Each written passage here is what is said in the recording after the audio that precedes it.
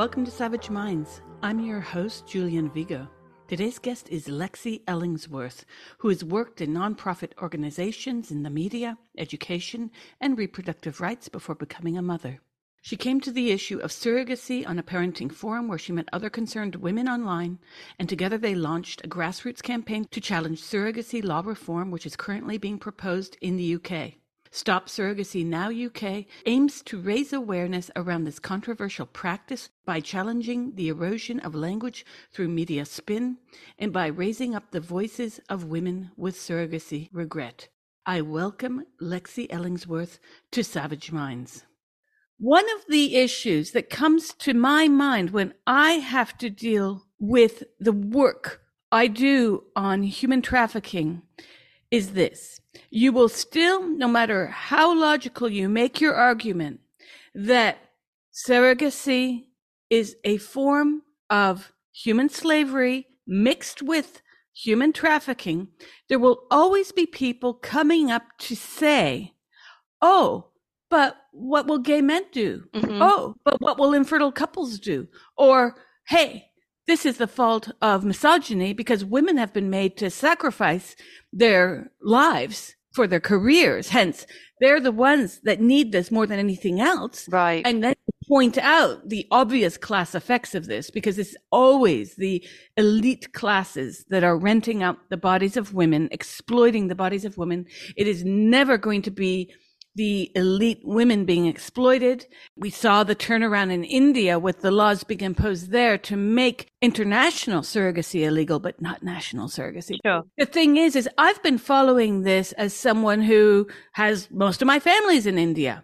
I see very clearly as a member of the minor alphabet soup LGP community that a lot of surrogacy has been pushed by and made not to be seen as a human rights violation because the greater violation is but poor gay men, oh, but poor infertile couples, oh, but even poor women who are just upper managers and they've had to wait till they're 55 to have a child. Can you speak to this kind of ethos that makes the kind of work you do harder? Because you're not just battling for the human rights of women here and children, but you are battling a larger cultural morass of this ideological entrenchment that at the end, what matters is that all parties agree that these women are paid and that's it. It's a capitalist project par excellence. Yeah, sure.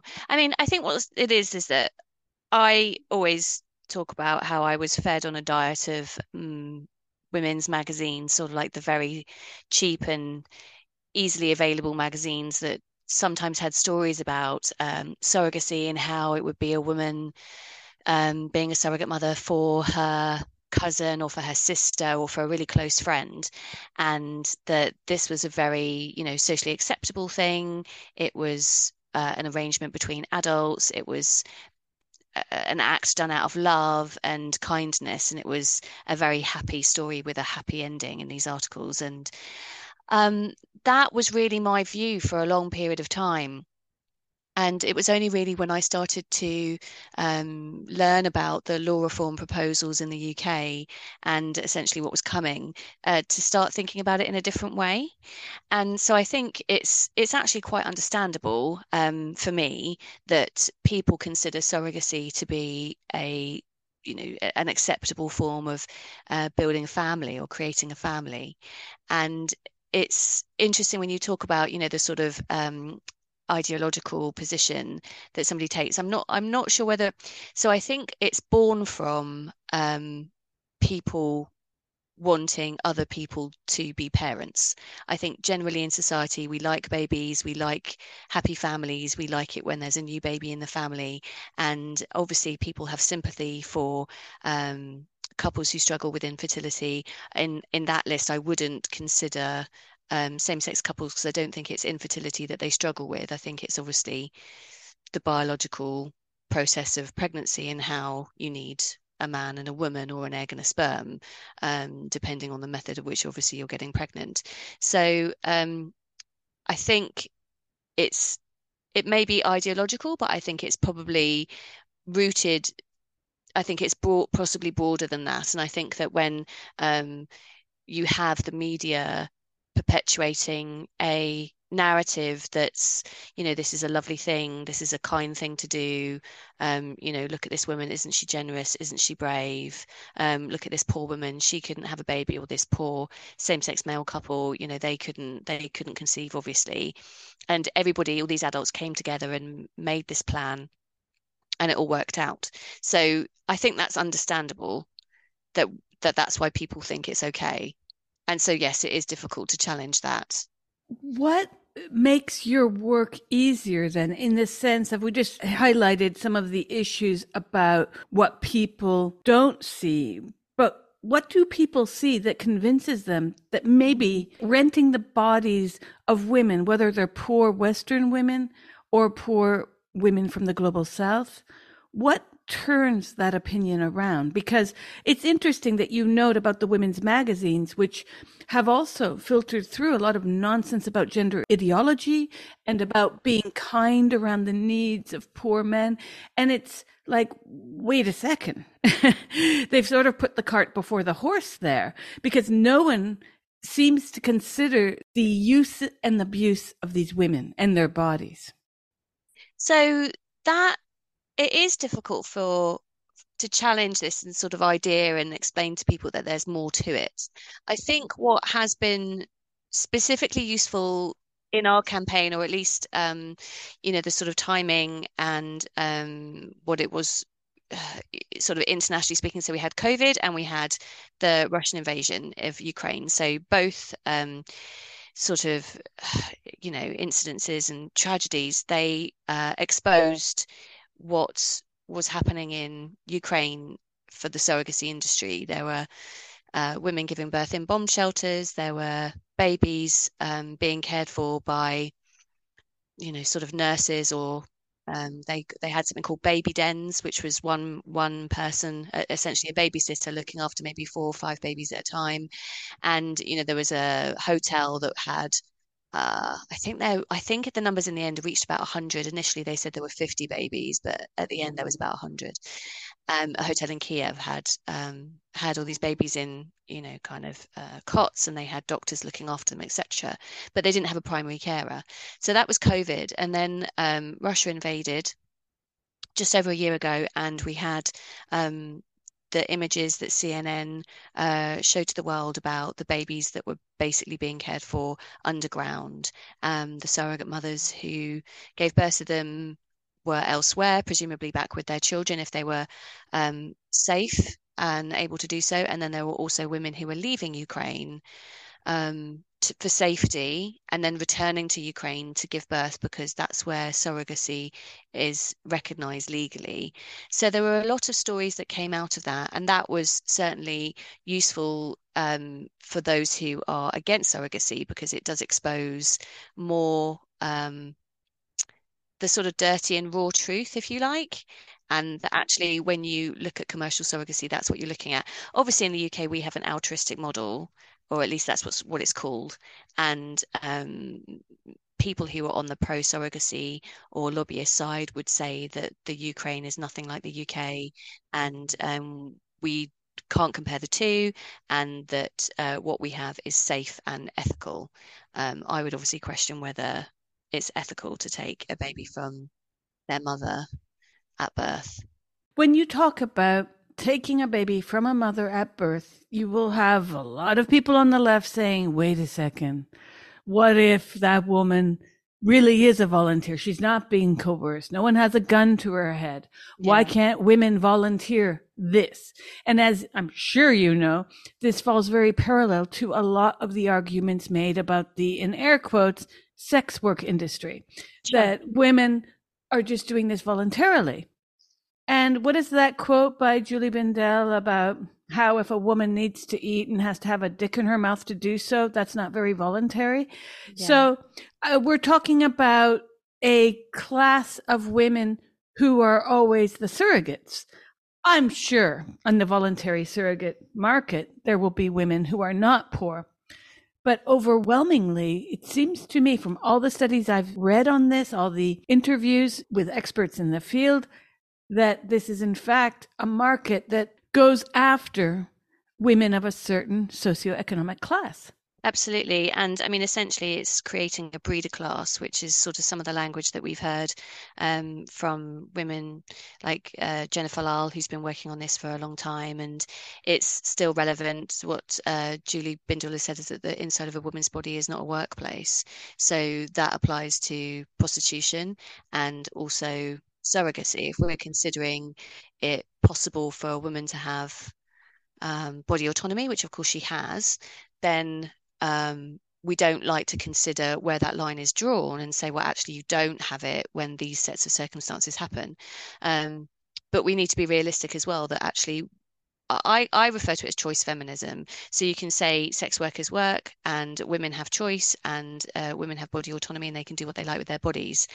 And I think you have to look at what choice means and what choices are available to you if you are, poor and, challenged economically. You don't have many options of how you can get an income and feed your family, etc. And surrogacy is often a sort of sanitized, socially acceptable form of that because obviously you can be at home with your children, you could be a stay-at-home mum and pregnant.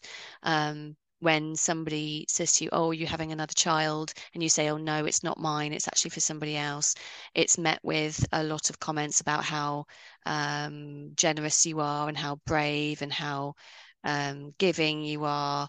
And so it's obviously not the same as somebody who says, "Well, actually, pardon the crude language, but I suck dick for a living and I do that to put food on the table." If you were to say that to somebody at the supermarket or at the post office, they're probably not going to welcome that and say, "Oh, that's so brave, that's so kind." So whilst the two are they are comparable in terms of, a woman using her body to make money, but at the same time, they're not comparable like socially, if you see what I mean. Oh, absolutely. In fact, we see a lot of threads running through the narratives from the pro gender lobby that also has people caught within the trap of social approbation. All it takes is to know someone who's brave and doing a good job of being brave, despite all other arguments to scientific coherence or democratic processes, of which the surrogate is in fact disenfranchised. This bravery seems to have an overwhelming force in the gender lobby, in the surrogacy lobby, and there are many others, in fact. We saw it during COVID. I see it today. All I have to do is walk out of my house and I'll see people with masks on, even though we have data to show this is nonsense. It's the purity posturing of goodness. It's that desire that people have to want to be seen as helpful. So, oh my God, you're doing that for your friend. That is so generous of you. So that there's a certain pass that the altruistic surrogates get when getting a pass from the governments that otherwise would say no. Even the social disapproval, even from women who, like you, would say, well, surrogacy is not good, but if you agree to it, that's okay. And there seems to be this kind of double barrel where if you're paid for it, that's bad because capitalism, babies shouldn't be bought, organs shouldn't be bought. Absolutely. Yeah. I mean, it's kind of, that's where if we were to talk about it in very plain terms, I mean, we can get into sort of, what altruistic means if it's expenses only and all that kind of stuff, because I have some things to say about that. But if you're saying, if we say socially we totally accept that a woman can do what she wants with her body, do we also say she can do what she likes with her children, and if she wants to sell them, she can? And then would we say, well, you can't sell them if they're 5 years old or 2 years old, but you can sell them if they're brand new, fresh out of the womb? So like, where do you draw the line? And I would say, obviously, no, you can't do that. And we have commercial surrogacy in various parts of the world, including Ukraine and the US, obviously. But it's sort of like we shouldn't have pregnancy as a service and a baby as a product. And if we say that we do and we can have that, and that's morally and socially acceptable, then I really don't know where the line could be drawn after that. I think there probably wouldn't be a line, or it would be so far in the distance on the horizon we couldn't see it. So there's a lot of, real ethical questions around what we accept as a society, which is why the law reform is really important, because obviously the law of the land apply to the people who live there. And I think we are all stakeholders in this. I mean, that was a real big part of why we actually formed the campaign in the first place, because we felt, I mean, I found out through freedom of information requests that there were no women's groups, um, and that it was a really strong influence of pro-surrogacy lobby groups, including agencies, lawyers, ultimately people who benefit, influencing the public the process that happened before the public consultation. And it was when the public consultation launched that I found out a lot about this, and myself and my co-founder, we met and we decided to do some kind of research and reading, and ultimately formed a campaign together. But to go back to briefly what you were talking about as sort of altruistic surrogacy, and having that as something that we consider to be okay. We've actually got a blog on our website, and it compares two studies. So a recent study done by Jennifer Lyle and others, and that was published, goodness, I can't remember, but I compared it to a study that was done, I think it was around 1997. And the 1997 one was in the UK, and it was altruistic surrogacy. And the one that Jennifer Lyle did that was far more recent, obviously decades in between, was looking at commercial surrogacy. And actually, there are themes between them. And women who did what they would call altruistic surrogacy actually were doing it for money. As the bare bones, so it was, even though they, you might say, I want to help, I can help, I can use my body in this way. It's really convenient for me. I can stay home and look after my children, or I can do this while I'm working, and I'm not earning that much money from it. A lot of the comments that came through from the interviews were from women who were doing this they wanted to, they wanted some kind of acknowledgement, some kind of like, I've done something special, like if I will be recognized for this, but a lot of it was also to do with money. So I don't think the altruistic system, so-called altruistic as it's called, actually applies in the UK. I think that it might do in some circumstances, but I don't think it applies to all, and we label it all as altruistic. When you say money, are you talking about the fact that some women might do it to have expenses paid, or in the US, let's just say maybe to have health insurance bought for them? Is Yes. that what you mean? And to have maybe a kind of sabbatical from their regular life? Quite possibly. I mean, I'll give you an example. So there's a woman who is called Kim, and she is called the traveling surrogate on her social media profile. And she's a single woman, although she's in a relationship, but they're not married. And she had a baby for somebody else and took maternity leave from her job, which in the UK is very generous compared to the US. And you can have, I think, 10 months paid, and then usually it depends on your employment contract, but then you have reduced pay. So you have statutory maternity leave, and you have you have a different level for the remaining months of the year. So you can basically take a year off work. And she did this to go traveling. So she basically had a baby for somebody else in order to have a sabbatical, as you say. You can claim in the UK what they call out-of-pocket expenses. But there's a sort of quite a large question mark over how much of that is a pregnancy cost and how much of that is sort of a living cost.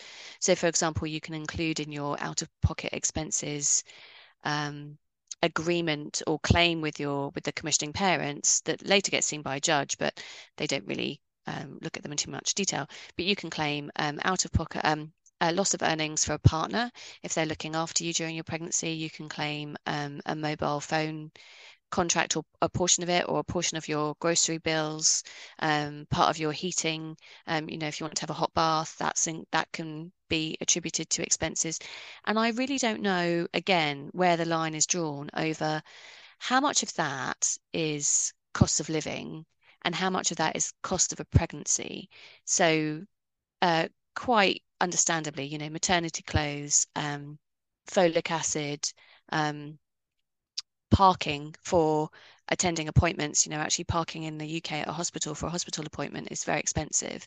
So there are different things you think, well, if I have to go to a hospital for a scan and it costs me £10 of parking, um, then you might claim that as if you were claiming for a business expense, right?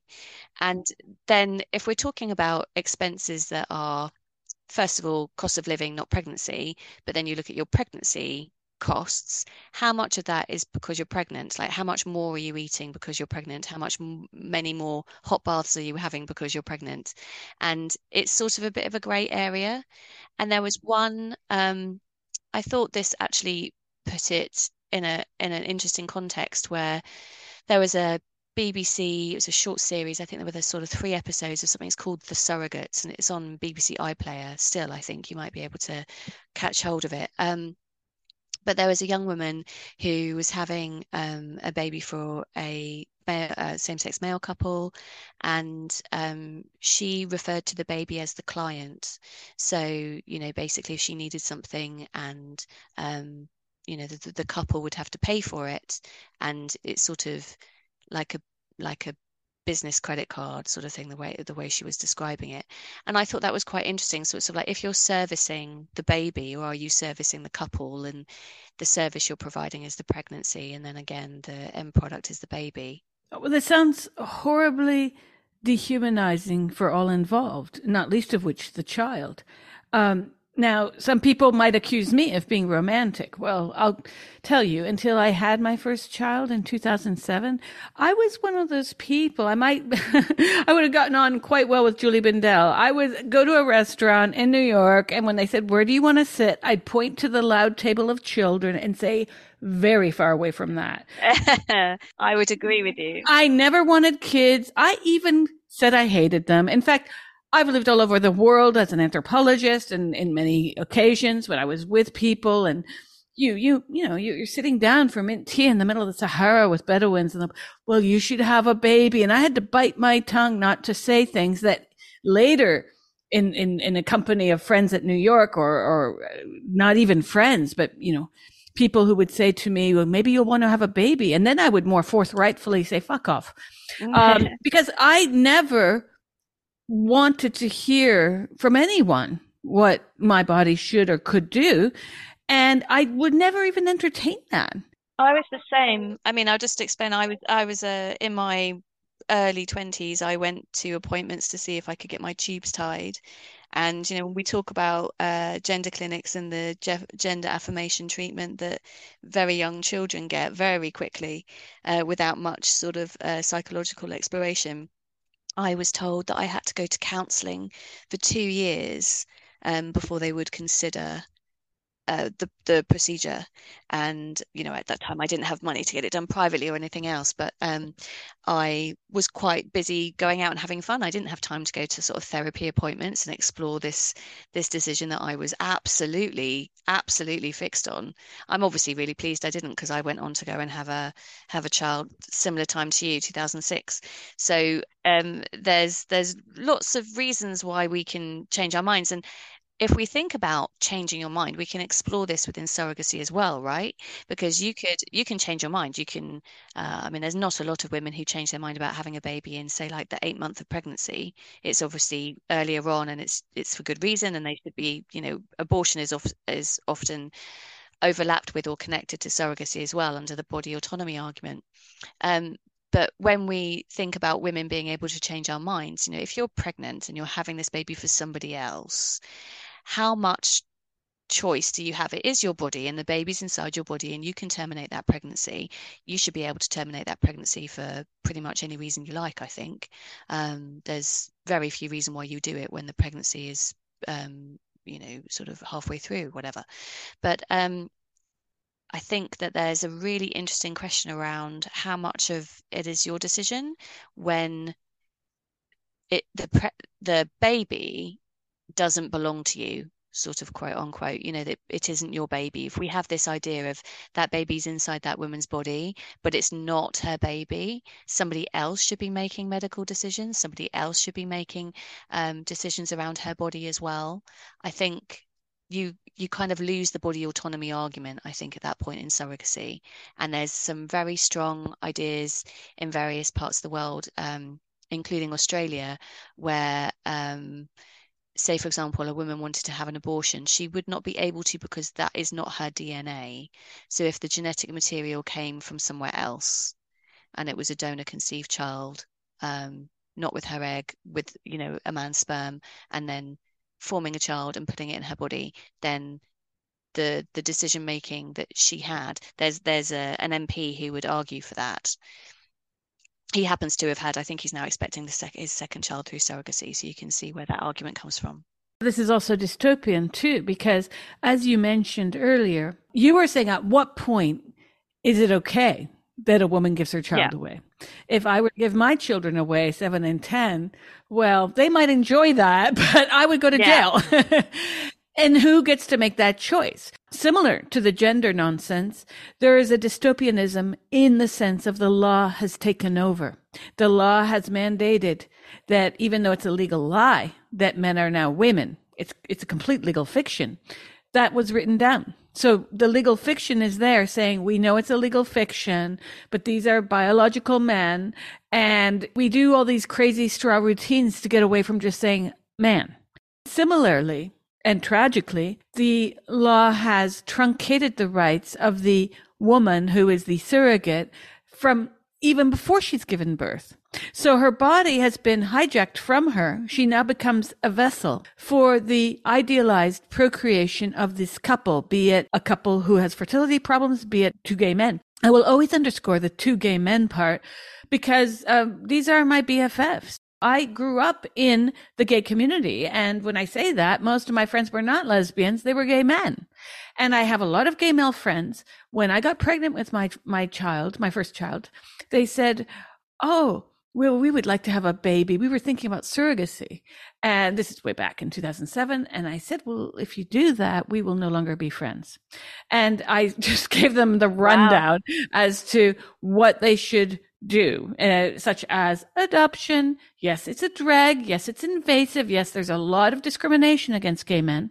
But I have some really lovely friends in now upstate New York, but they adopted their child in Texas many years ago when they were perhaps the first gay couple to adopt a child in Texas. So miracles can happen, right? I mean, I think that's a really, the thing about adoption and the difference between adoption and surrogacy, I think is really clear. When your friends obviously adopted a child from Texas and they've been raising this child and they've formed a family. I mean, that child would have been put up for adoption, would it not? Would the child not have been they may have an open adoption, but there would be a reason why that child could not have been raised by a biological mother or biological and genetic parents. And it might be for all kinds of reasons, but I suspect that there would be the life that the child has been made possible by the adoption process is likely to have been better than the one that would have been offered by the biological parents. It might be because the child was unwanted. It might be because they couldn't afford the child. There's all kinds of reasons, right? Sometimes a child is not safe with the biological parents. There could be many reasons why that's an issue. But the adoption process centers the child. It considers the needs of the child, safety, the well-being, and the best possible outcome for the child. And in surrogacy, it's the adults deciding to do this. Obviously for the purposes of having a child at the end, but the child's needs are not considered in the same way that they're considered in adoption. Absolutely. And this is why I want to go back to the term I used earlier on. I do view surrogacy as human trafficking. And I view it as a form of indentured servitude if money is exchanged. But what does that money really mean? A kind of slavery, indentured servitude, stroke, child trafficking. Are there countries in the world where this is strictly prohibited and expressed in similar terms? Because one thing that I think is really important about the law is not only to say it's illegal, but to say we do not do this because this is a very clear form of human trafficking. Absolutely. I mean, there's been statements from the European Parliament on surrogacy. The Ukrainian child ombudsman. This was around the time of COVID. His statement was regarding children not being products and shouldn't be sold. That's linked. We've got links to that on our website as well. And most recently, Italy has prohibited it, but also fines surrogacy. So ultimately, if you were to leave Italy, go and get a baby from wherever, come back into the country, you would be fined potentially up to um, €1 million. So it's there are countries, I think Portugal, Poland, France, Spain, many countries ban it completely. And when I'm told, oh, you can't ban surrogacy, it's just something that happens, I think, well, countries have banned it. They have banned it. Of course, with any law, like any law, um, if you were to ban drugs or ban opioids or whatever, there would always be some kind of an underground market.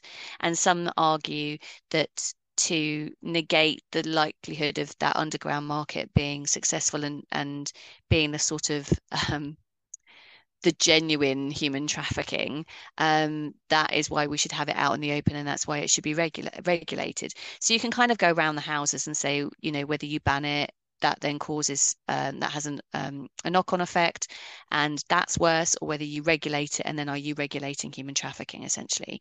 And really, what it comes down to, and you're quite right about this, it's about the money. And so where we have this altruistic model in the UK, it's in all but name commercial surrogacy, if you see what I mean. So the language is really, really important, and that's across the board. That's how we talk about it in the media. That's how we talk about it amongst ourselves. That's how we talk about it in the law, how the law defines it.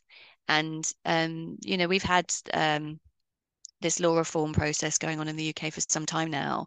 The final report is actually due next week, so I'm very interested and intrigued to see what it says. But the position that they took at the beginning was that surrogacy was acceptable and it's not going to be banned. So it was really about making it more accessible, more attractive in the UK, so people don't go abroad, but more attractive and easier for people to access, and for it to be regulated. And one very key part of this, and I'll just explain, it's parental rights at birth. So that's something that is considered to be a key ask by the Law Commission, who have designed the consultation and processing this work and this reform. And that is the same as commercial surrogacy. Yeah. How did they get to that corner? Because that's exactly what commercial surrogacy does. Well, it was heavy lobbying from the pro-surrogacy lobbyists. So that would include agencies who say this is what commissioning parents and surrogate mothers want. There's a survey that was done as a study that was heavily relied on by, I consider it to be heavily relied on by the Law Commission, by Dr. Kirsty Halsey, and it was a survey. About a third of the respondents were surrogate mothers, and they said that this is what they want because they don't want to have responsibilities. So, for example, a surrogate baby was born, and there were medical decisions to be made around the care and treatment of this child for whatever reason.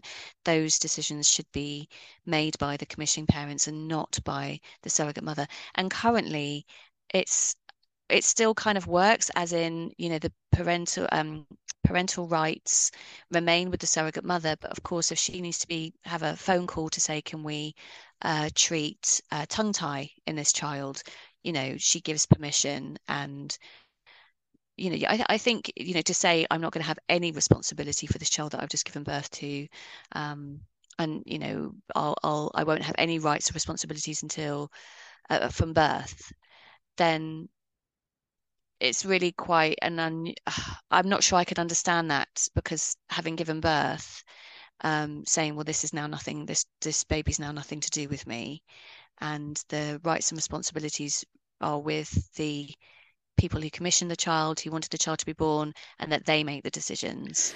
Can we take a step back? Because one thing that's just concerned me about what you've said, and you can correct me here, it seems that those who are debating the reform in law have put the cart before the horses, as it were.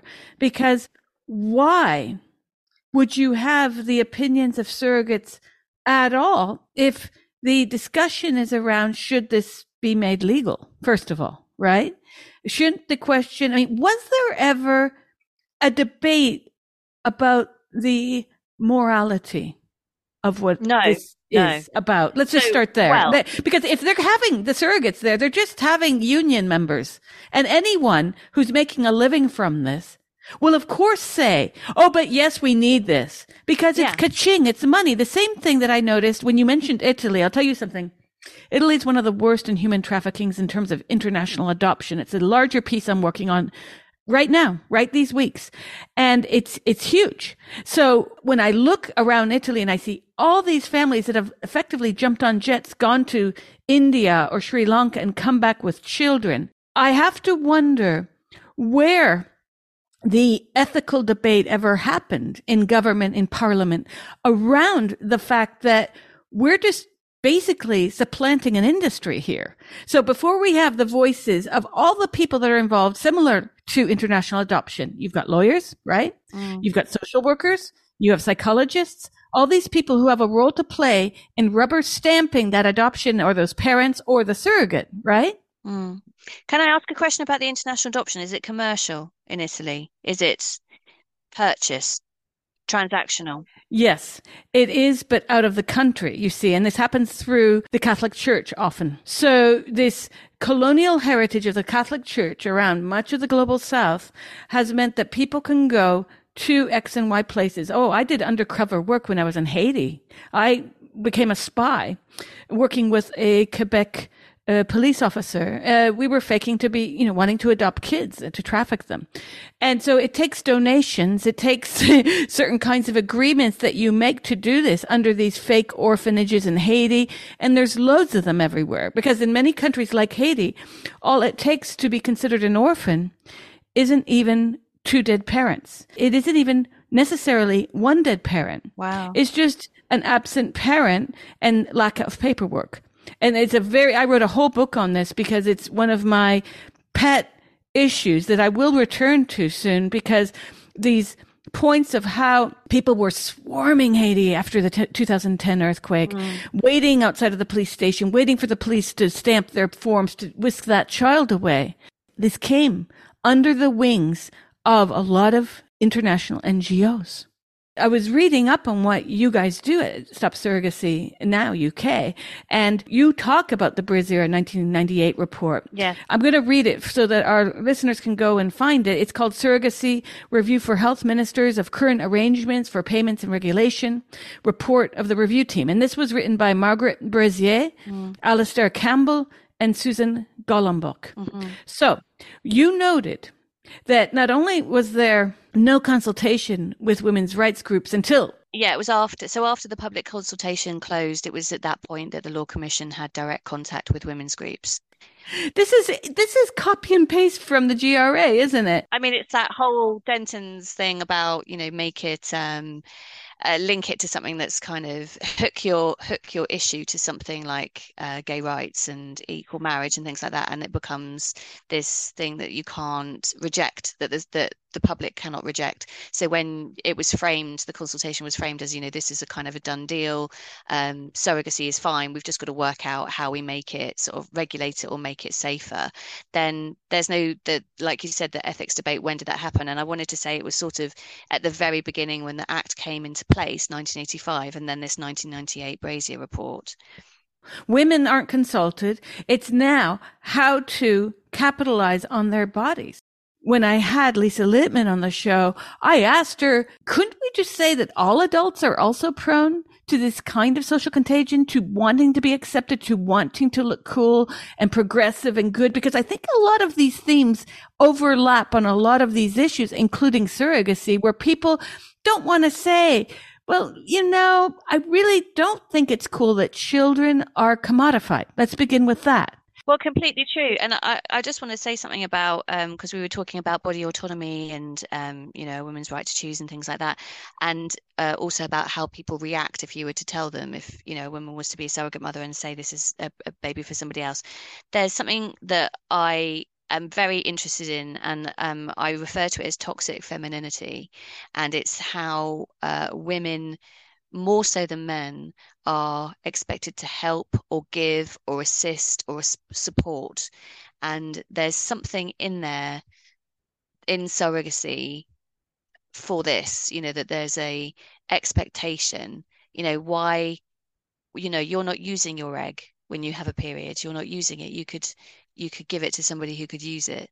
I mean, I'm not menstruating on purpose and deliberately distributing my eggs around the place, and you know what I mean? It's not it's a weird thing that my body or a woman's body or woman's eggs and her womb and her body can, we obviously make and have babies, and it's for this reason that we're a bit more useful, if you see what I mean, or we can be used. Like the language again in the media, you hear the words, oh, they used a surrogate.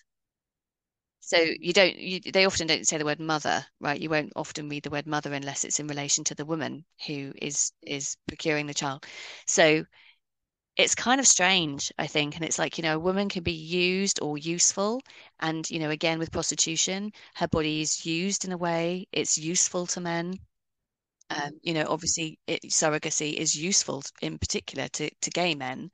Um, so it's kind of obvious at a point where, and I don't know how you can undo that, but the toxic femininity comes in where the woman herself feels like this is something that she should do.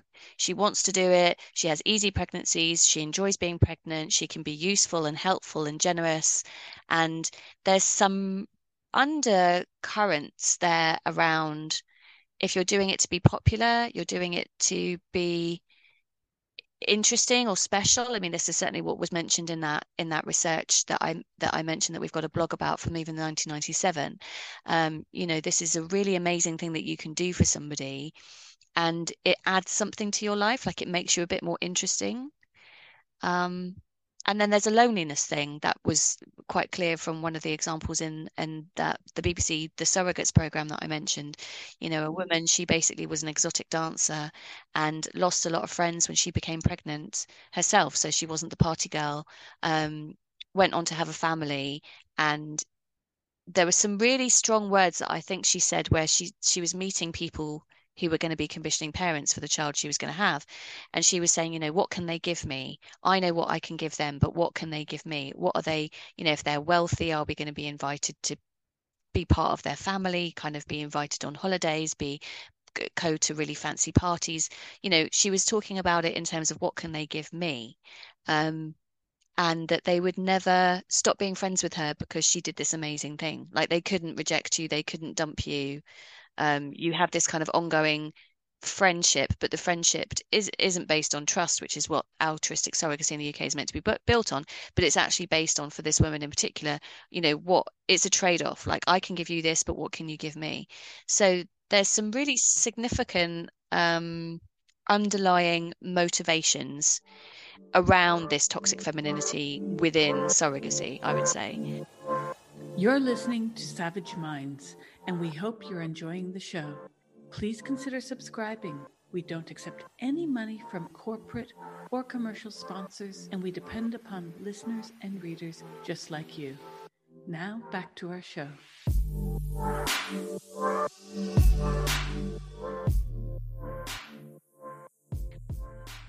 Also, within the gender ideology movement, the larger group of those pushing it are women. And this is something that when I had Leo Sapir on the show, he noticed this from the older generation of the then called sex change generation, which was driven largely by men.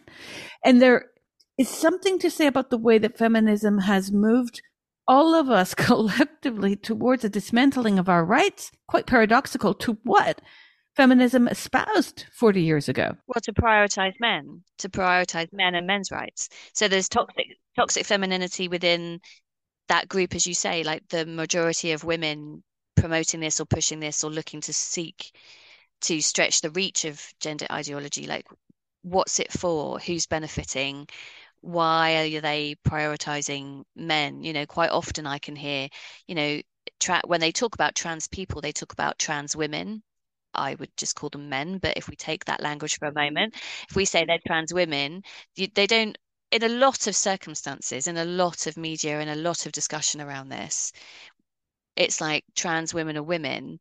And then sometimes you'll hear trans men are men. And then sometimes still you'll hear non-binary is valid or something like that. And actually, you hear more about the trans women than ever before. And you hear about it because it's the because of the women's spaces question. So if we're talking about women, women's language, women's spaces, anything like that, it's the men who want to be a part of it. The trans men don't want to be, so they don't really get a mention, or they certainly aren't prioritized within the conversation. The majority of it will be about trans women. So And they're therefore, certainly not therefore winning men. all the sports events. Yeah. Yeah, no, it's a paradox. We have disempowered ourselves through a narrative that on the surface looked to empower us, but did everything but. It was very clever though, wasn't it? I mean, it was successful. It got so far. It got this far.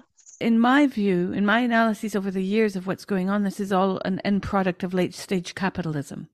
When you can convince society that what is in the best interest are these minorities, and let's face it, the trans demographic is a very tiny minority. Gay men far greater and far wealthier. Mm-hmm. In fact, gay men have a stronger earning power than even straight men. As a demographic, they don't have the money to hemorrhage out, because even though there are gay men doing this and having children, they're not the majority. Mm-hmm. And yet you have so many gay men getting on board with what is nothing other than human trafficking, which doesn't surprise me when I saw that of the groups that were consulting on this was Stonewall. Yeah. Oh my God. So Stonewall is not only into giving young girls double mastectomies, but it's into kidnapping children from women and calling it a day. Have other gay rights groups done this to your knowledge around the planet? Not so in terms of surrogacy, I know that there's something called, is it called ACON in Australia? I don't know how involved that has been with reform in that country, also in New Zealand. So in New Zealand, I'm not sure about gay rights groups, but the MP that I mentioned is obviously in a same-sex couple, and he has another surrogate child on the way. And I think in terms of reform, there's some strong voices coming from people who have had surrogate born children, and whether that be, from international surrogacy or from domestic surrogacy, I don't know. But there's an MP in the UK who has had a surrogate born child just last year, and the way that that was positioned in the media was that she was infertile, but she was also 51.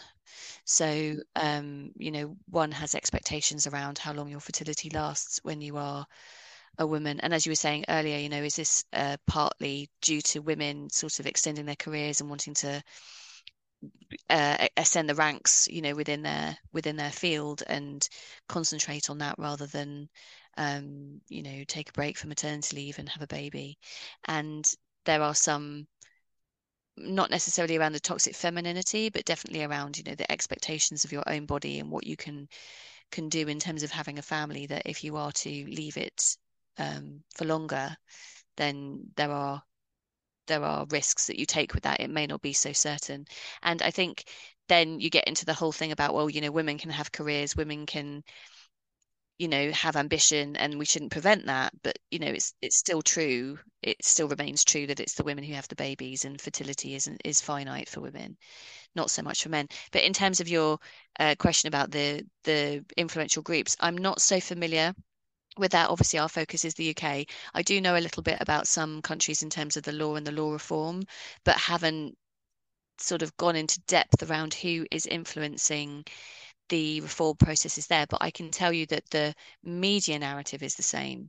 So the world over, and I would say this is for Canada, New Zealand, the UK, don't know so much about India, but there's a really strong sense of, oh, this law is outdated, it's not fit for purpose, and it's not in line with modern day life or modern family life. So I think those three almost like quotes you would find in Australian media, Canadian media, and the UK and elsewhere.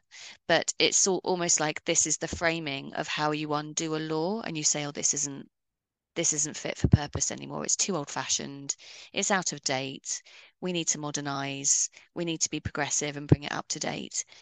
And of course, we had that in Ireland. We've had that with same-sex marriage, and that's why it works with self-ID as well. So the same applies. Can you tell our listeners, though, what the law reform is seeking to do? In the commission report is due later this month, next week, I believe. Yeah. Can you tell us what it seeks to do and what seems to be the case as to its outcome? Oftentimes, people know what will happen. Yeah, I mean, I think in terms of the outcome, we don't know. I will reserve judgment until I see the report. But in terms of the proposals, it was sort of quite clear what the intention was, and it was to make it easier and more accessible, more attractive for people in the UK so they didn't go abroad, with the argument being that they won't exploit women over in Pakistan or Mexico or anywhere like that. They'll just keep it on UK soil. Not to say that that's still not exploitative, because obviously we've had austerity, we've had COVID, we've had financial difficulty here in the UK and still continue to have it. So it would no doubt be attractive to women women and their families who want to make some extra money, right? Um, but ultimately it was to make it more available. And there is the suggestion that it would be regulated, and that would be there would be a new arm, so to speak, of the HFEA, which is the Human Fertility Embryology Authority. So that's the regulator for fertility clinics and fertility law and things like that. And so there would be an additional area added to regulate surrogacy here. But it's reading the proposals, it's all about loosening the law and making it more available. So, for example, the suggestion was that they would allow for double donations. So that is where you have an egg donor, a sperm donor, and then the surrogate mother. That was previously not allowed and is currently still not allowed, because you need to have a genetic relationship with one of the legal parents.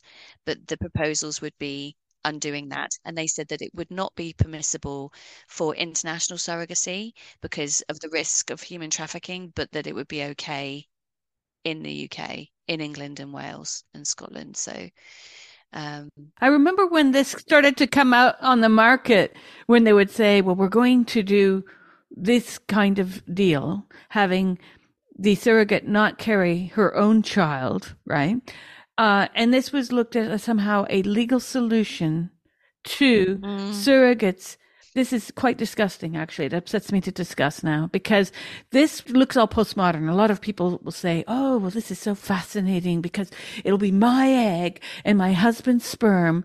And it looks postmodern, but actually it wasn't designed to do anything other than make less probable that the woman would want to keep the baby in their mind. It's so sick because they thought, well, now she won't want the baby, because who would want the baby of someone else? Totally dismantling the 9 months that this human has gone through gestating and growing close to another being. This is why I'm very clear about language. So I always use the word mother after surrogate. And if I say, I will say genetic mother and biological mother, because they can be two different women, or they can be the same women, of course, because you might use your own egg in a surrogacy pregnancy. But I'm very clear on this. There is, when you're saying her own child, it is her child. It is so a surrogate mother who gives birth to a child who was created for the purposes of giving away is still her child, because she is the one who was created that child, leached calcium from her bones. The child has essentially tasted the woman through her diet, knows her heartbeat, her voice, etc. There's no separation in my mind. If you are pregnant and you give birth, you are a mother. And then obviously you will have adoption, there could be fostering, there could be other state-sanctioned parenthood of a type, which is what surrogacy is. It's state-sanctioned parenthood.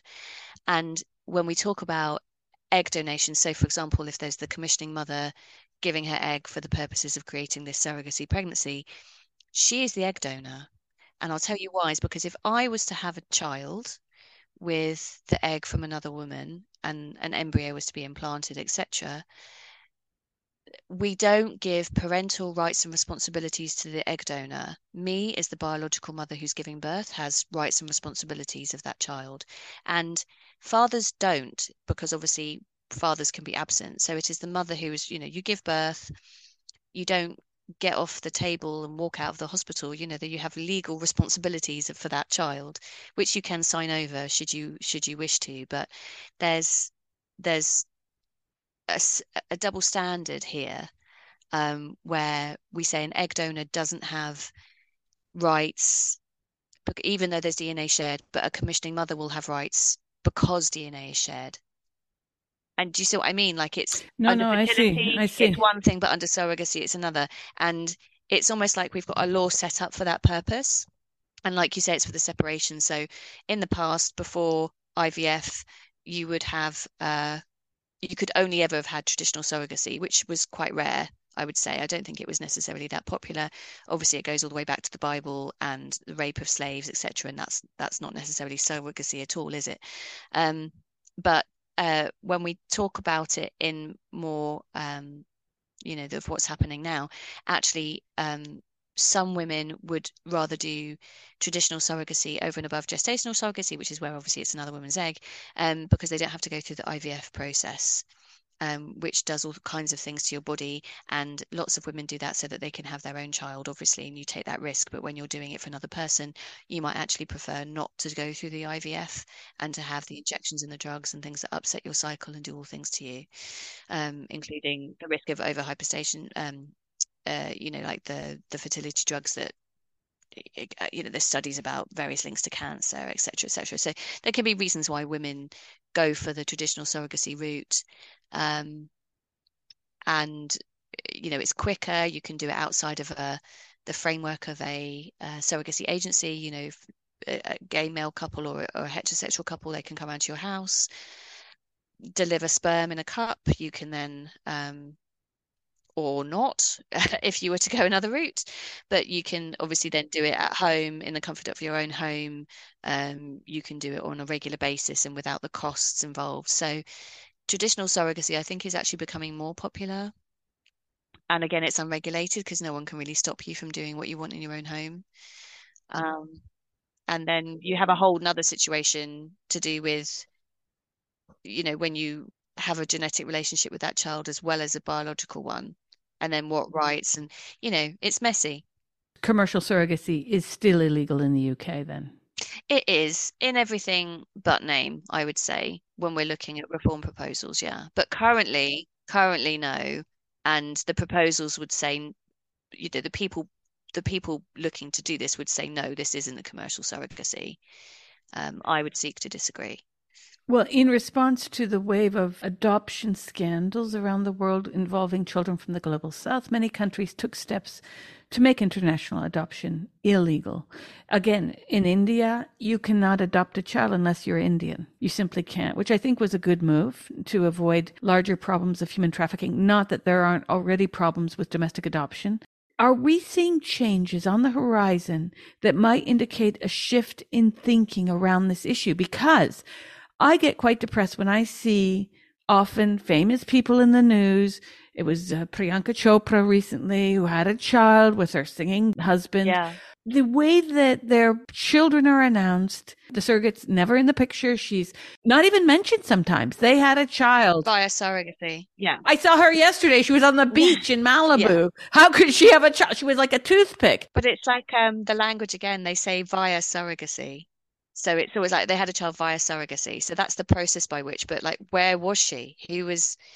Where did the baby come from? It's like a stork delivered the baby. It's like this mythical, she's this, she, like you say, the surrogate mother is either not mentioned, or if she gets a mention, she's not named. And if she gets a mention, it's always as a, we thank our surrogate, not surrogate mother. And there's a very subtle but clever use of language to manipulate the narrative around this. We've done a blog recently about celebrity surrogacy, and there's some just so many stories to pick from, so many examples. But I think I refer to it as social surrogacy because you're doing it for social reasons. So obviously you might be doing it for infertility, you might be doing it as a same-sex couple, which sometimes is called situational surrogacy. Or what's the other? Yeah, so social surrogacy is ultimately as a celebrity with you rely on your looks, you need your body in a certain condition, you might be doing a movie, you might be doing a tour. There could be all kinds of reasons why that is your priority. And I believe with Priya Chopra and Nick Jonas, they said that they didn't have the time to conceive. So I wonder what happens when the baby is born and then you don't have time. I mean, if you don't have time to That's the conceive, easy part. I don't know how much time you might have in your schedule, in your busy schedule to, I don't know, change a nappy or feed your child. Because they're quite time consuming children, you'll find they do take up a lot of your time for Sorry many, for many years. laughing. It's Yeah, just I the know, way but you for put years. it. It's so crazy. But it was funny. I mean, and Rebel Wilson, I think she had two. I mean, the way that she referred to it recently was that one surrogate mother, I think, miscarried, and like no time or attention was given to that woman experiencing a loss, a baby loss, and having that, she had the medical process. She might have had a D&C to sort of clear a fetal product, and having the response, just having that response was, it was so dehumanizing and robotic almost. It was quite astonishing. And this happens all the time, all the time. Well, yeah, there was more media attention paid to Rebel Wilson's weight loss than her surrogate's child loss. I mean, this is grotesque. I'm sorry. There's Andy Cohen, another, Anderson Cooper, Yeah. another. Priyanka Chopra and Nick Jonas, I did not see that they didn't have time to conceive. Yeah, That's that was like the quite, fun part. yeah. So I think it might be possible that she did experience fertility issues. There have been various things in the press about that.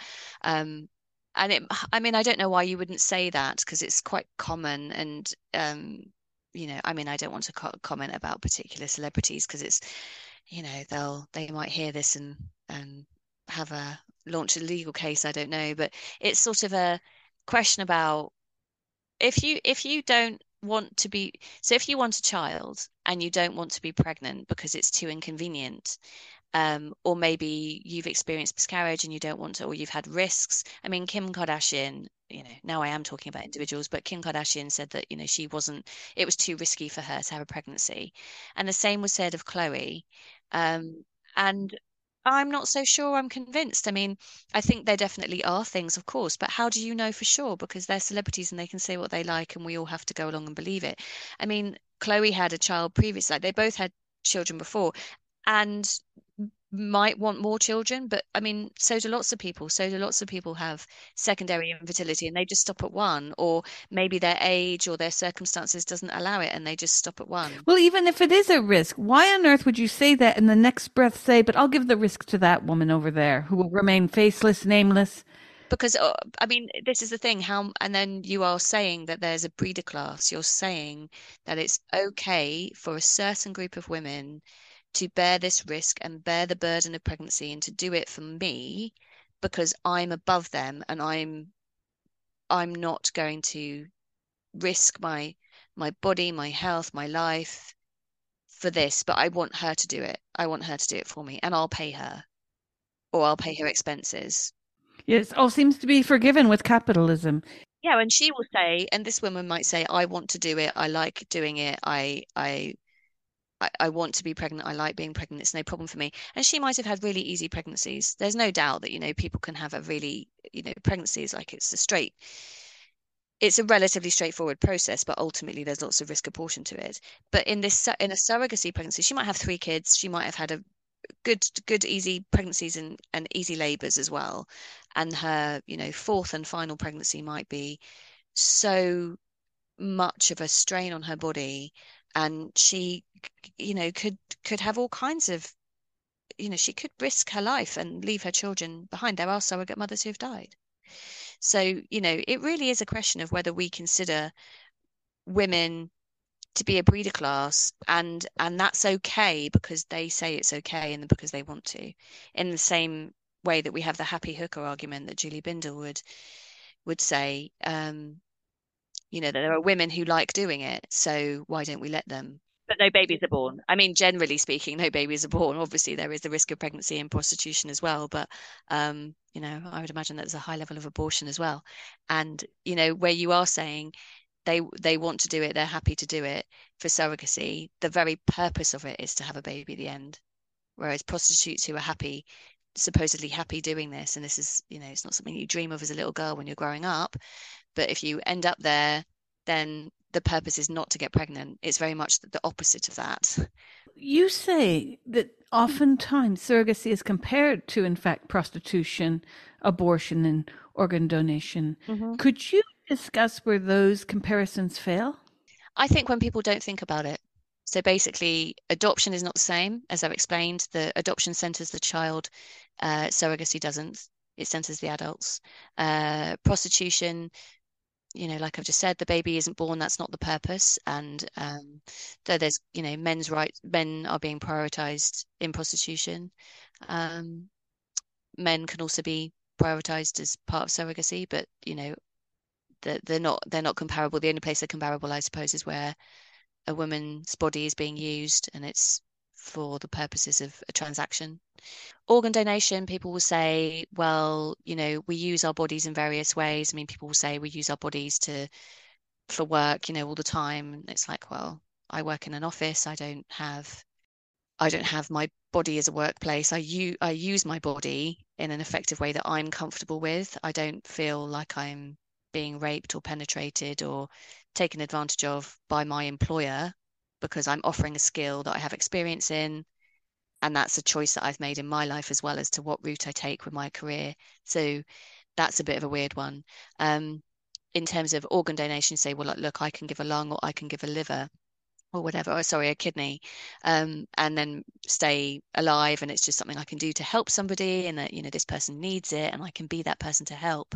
But, a kidney it's a living organism, but it's not an autonomous human being. It's not you can't compare a lung to a baby. There's an organ and then there's a human being. So that I find a strange comparison as well. And then what was your final one? Adoption, did you say? Sorry, abortion. Abortion, because there are people who will say, well, just as you said earlier, that who decides where the line is, that's the same argument that people against abortion have.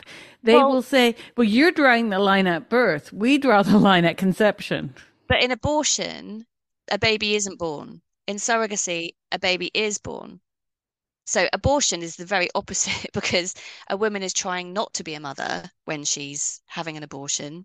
She's saying, I don't want to be a mother. I don't want to have the responsibility. I'm not ready.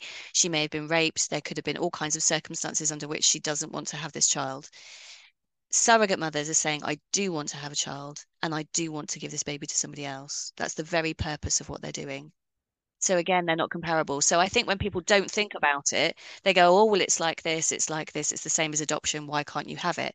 You go, well, you haven't thought about it in terms what I think is happening is again like the media narrative coming in and saying, well, look, it's the same in society, it's the same as this, it's the same as that. Why can't we have it? And I think we have to have more critical thinking as a result of, or as is clear from the gender self-ID debate and gender ideology, and then also have it applied to surrogacy, and in fact apply it to everything. Apply critical thinking to every possible question that comes up in your day-to-day life as to who benefits, who's it for, um, who's getting money out of it, what's the end result, who suffers. We just need to think more deeply about these subjects in order to understand them, and then to be able to ask questions of our lawmakers and our politicians and our parliamentarians and even of each other. I can meet a surrogate mother and ask her, hopefully without offending her. I certainly wouldn't, I would maybe frame things in a different way than as I have today. But if I can have a conversation with them and say, why did you do it? We can explore then the toxic femininity argument. We can explore maybe as to what her motivations were. Was it money? Was it loneliness? Was it because she wanted to make friends? Was it because she wanted to feel special in some way? What are these things that motivate these women? And for the women who experience surrogacy regret as well, we can learn from them too, but only if we ask questions, only if we're allowed to talk about it, and then only if those questions are hosted and explored in our common everyday language and in society, as you've hosted here today. The conversation, we're able to have the conversation. Yes, well, you and I are on the same side of the aisle on this, and quite by accident. long story, but my aunt was the dean of education at a university in Ahmedabad in India. And through a series of coincidences, I ended up coming to know one of her former workers' children, who was about my age. And I learned that his wife was a surrogate, and she was very sad and had a photo of the baby she gave birth to and said the baby was somewhere in the United States and could I help her find it? And I was Oh my like, goodness. oh my God. Now, this is the bottom line for me. Out of all these people wanting to make their families on the bodies and labor of women who are poor, often from the global south, I would say that surrogacy should completely be obliterated because it is a form of slavery and human trafficking, first and foremost. But if you're going to stand by the morals that a lot of people say they have a choice, they can back out until they sign, let's have a contract that states that these women can have their children back anytime. Mm. And let's see how fast surrogacy disappears. And quite, that's the whole thing about consent as well, because consent is only consent if you can withdraw consent. So, like you say, this woman, she consented and said, okay, yeah, you can have my baby. But because of what happened to her afterwards, maybe she didn't identify that at the time, or, she thought, okay, it's hormones, maybe it'll go away. But, she's now grieving or mourning the loss of a child who's still alive, that she's not able to see or care for or know or raise. And, because she's presumably signed something, then do you get to undo it? Do you get to have a choice? Because when we're talking about choice and consent, then can you change your mind? Are you allowed? Is that allowed within the law? You have open adoption. Some people choose that for very good reason. And what was the other thing I was going to say? Oh, I'm sorry, I've lost my train of thought, Julian. It was just, I think, a bit about the toxic femininity again and how that comes back into it. So if we recognize women as human and saying that they have a choice, um, do they get to choose to use their bodies in this way? Particularly when there's surrogacy regret as well.